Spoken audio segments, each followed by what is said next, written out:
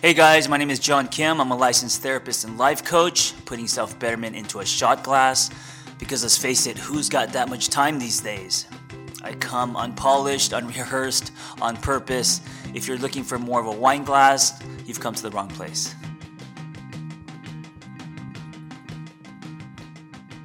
How many people can you fit on a scooter? I will give you the answer. I just got back from Bali. The answer is a lot. I saw a scooter, and by the way, there are scooters with like shops on them, literally like a liquor store with two wheels, people selling things and converting their scooters into little shops with trinkets and all kinds of stuff. But I saw a scooter with a man, a husband, riding it. Behind him, his wife. His wife was carrying a child, I believe 2 children, I'm not sure, because they were kind of tucked underneath her jacket. And then there was another child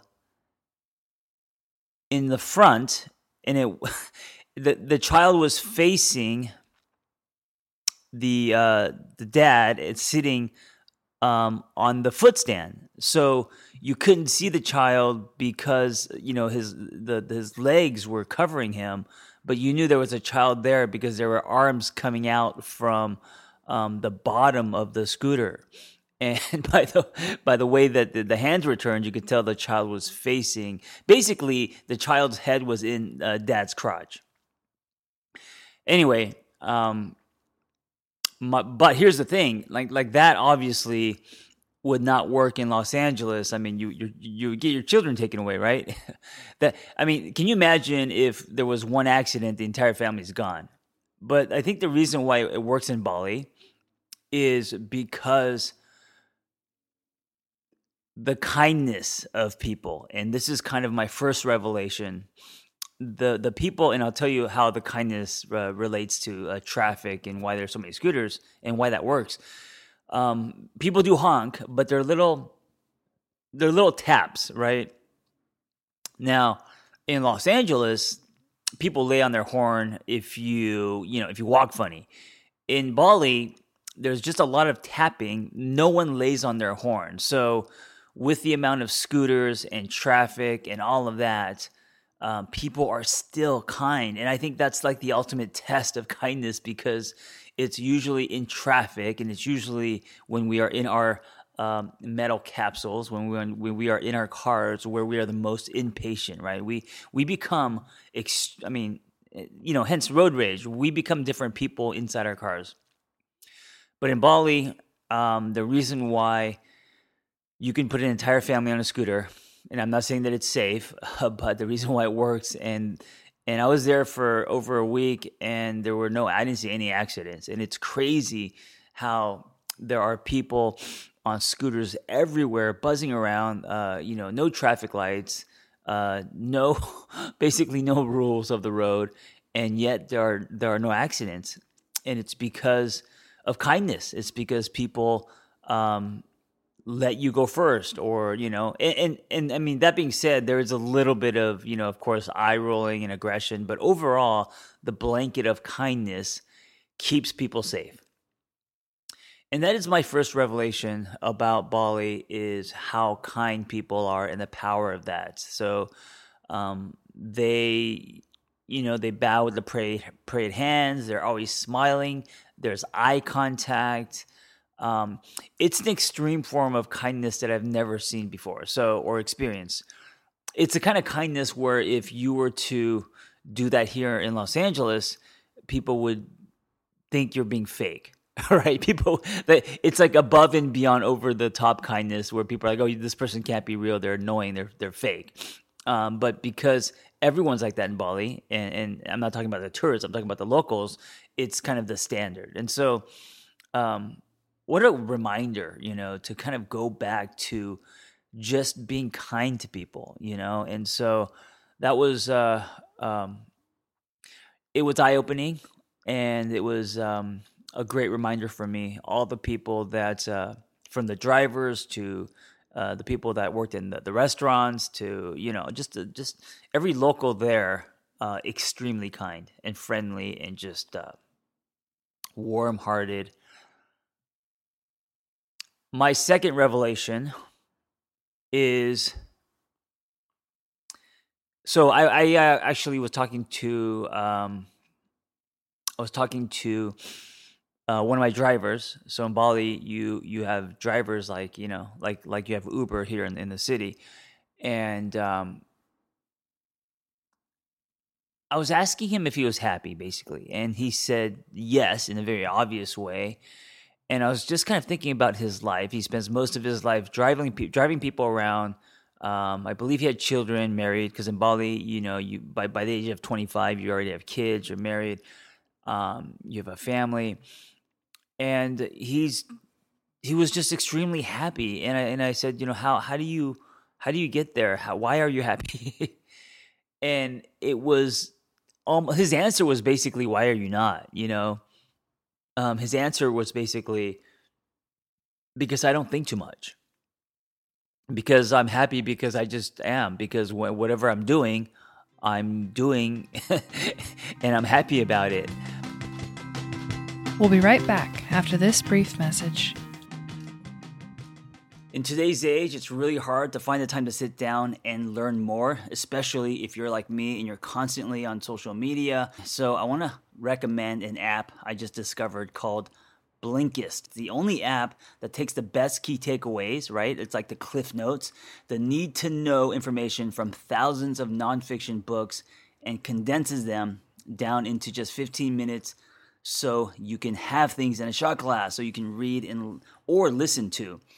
So 8 million people right now are on Blinkist, and this means that there's a massive growing library from self-help to business to history to whatever you want to listen to. I like Blinkist because, like I said, it's basically in less than 15 minutes, I can feel like I can fast-track my path to a more intelligent, informed, healthy me. Blinkist has a special offer for you. Go to Blinkist.com/angry to start your 7-day free trial. That's BLINKIST, Blinkist.com/angry, and get your 7-day free trial right now.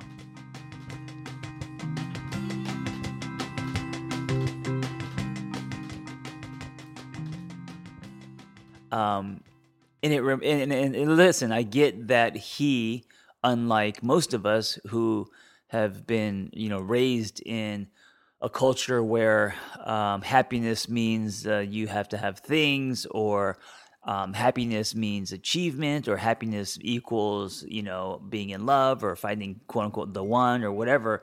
That's programming, and of course, there's advertising and all of that. Not that there isn't advertising in Bali, but it's very different there in that he wasn't raised brainwashed that your happiness is tied to things and achievement, all the things that we are programmed to believe as we grow up, right? So I get that, and so the revelation is this. It's just that. It's just that we have been programmed. It's that if you take a human and put them on an island where things are very simple and there's a slower pace of life, and people actually look into each other's eyes, and there's kindness, and there's spirituality, and there are lots of ceremonies and things that are greater than yourself, then happy is not something that is so profound, or happy isn't something that is unreachable or that is in a distance, but it just comes with life, right? It just comes with living and being present and being mindful and being grateful. And what a great reminder, because I think that here, especially in Los Angeles, and if you live in a big city, maybe New York, San Francisco, or wherever, the pace of life is so fast and everyone is running towards something. And, the thing is that as we run towards something, we're usually running away from ourselves. So there's this constant chasing of quote unquote happy. And the reminder, the revelation is that happy is not outside of ourselves. That the when I asked that question, the look that he gave me was basically, I don't understand how you can be how you cannot be happy as long as you're alive. and that really hit home. And as I get older, um, I'm really trying to practice that, and I know it's harder for me than him because of all the billboards that I have seen and all the advertisements and commercials and all that. But the beauty is, I know that it's possible. The beauty is that we can change. The beauty is that it doesn't matter where you live, if you practice being happy with wherever you are, and being grateful and enjoying, whether it is the sun setting or a celebration of something, or maybe something amazing happened to you. It doesn't matter um, what it is. What matters is your engagement with it, your relationship with it. And so it can be a cup of coffee, or it can be someone proposing to you. It could be the corner office, right? That's okay. Or it could be a promotion or whatever.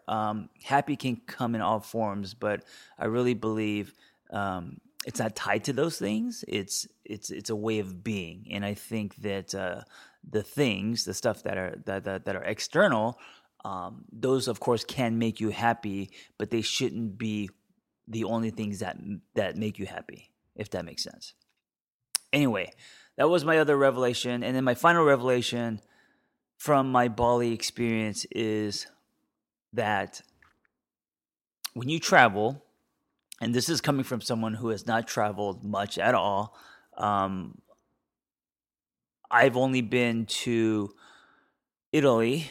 That was one of my big trips. I was after my divorce, and that was an amazing trip. So I went to Italy, Florence, Italy, which is breathtaking with the art, and every every building is a work of art. It's you can't walk around and not notice the amount of beauty in the streets, and that includes the people too. I don't know how Italian people are so attractive and so thin, and they're eating pizza and pasta all day.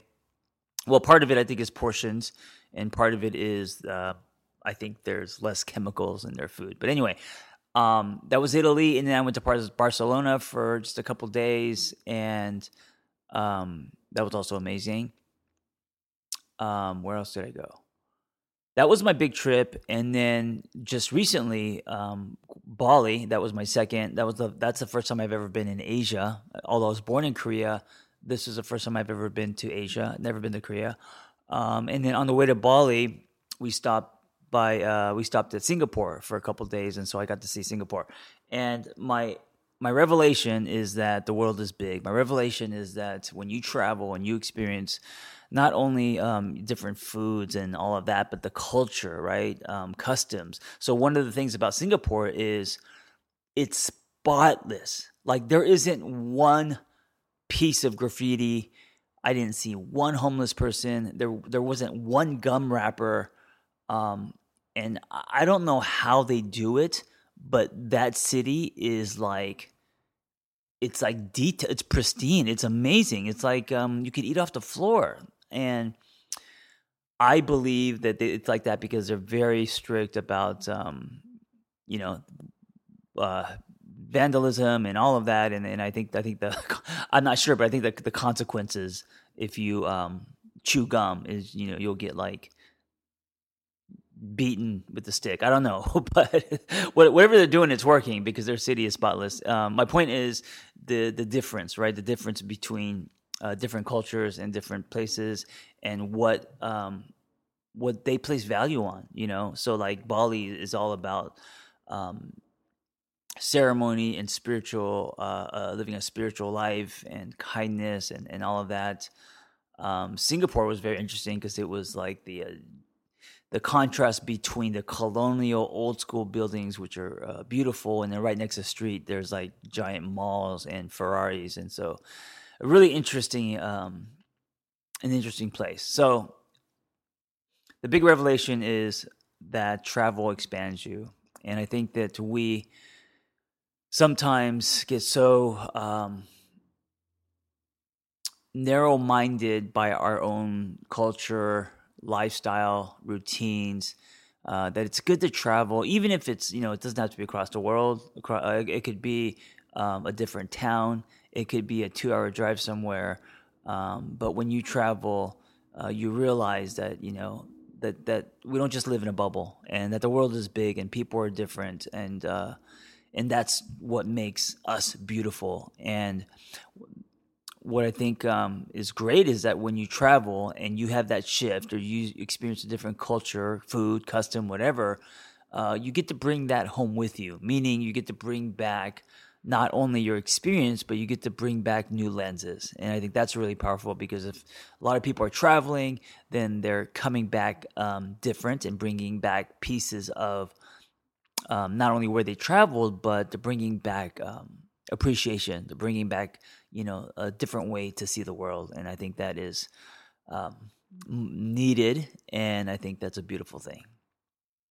Anyway, Bali was an amazing experience. And if you follow me on social media, I tried to document it as much as possible. I could actually see myself living there for like 3 months and just learning to surf and getting some tattoos and talking to myself like I'm doing now, and growing spiritually and all of that. It is very humid, though. I gotta say, it's very hot and humid. But other than that, if you see all of Bali, not just parts of it, it really is. It can be like a paradise. It really can. Anyway, thank you for listening, and I wanted to remind you that if you haven't gotten my audio course yet, No More Unhealthy Relationships, and not really a creative title, but but a title that's very accurate in the way that I feel, as far as how passionate I am about helping people be in healthier relationships, because I get to see and experience and hear all the stories of relationships that are toxic, and I see the damage of them. So I have like a 9-hour audio course, and if you like this podcast, you'll love my audio course. It's called No More Unhealthy Relationships, and you could find it on my Instagram or my website. Just click my bio link, and my Instagram is @TheAngryTherapist. Thank you for listening. Be well. Hey, 2 things. 1, thank you so much for listening. It means the world to me. And 2, if you find any of this dialogue helpful, please share it with someone who you believe it can help as well. The whole point of this is to create a conversation that can help others. And also, if you want me in your phone, I am now sending text once a week to people. All you have to do is text the number 55222, keyword angry, all caps, ANGRY, and I will send you a text about once a week. This is not a bot. This is directly from me. I hope you enjoy the episode. Hey, if you have a passion to help others and want to become a life coach, or you just want to acquire tools to change your own life, learn more about our Catalyst Life Coaching Intensive. We are an evidence-based training program with an amazing, authentic, vibrant community, and we give lifetime support. Just go to my website, theangrytherapist.com, and click on Life Coach Training.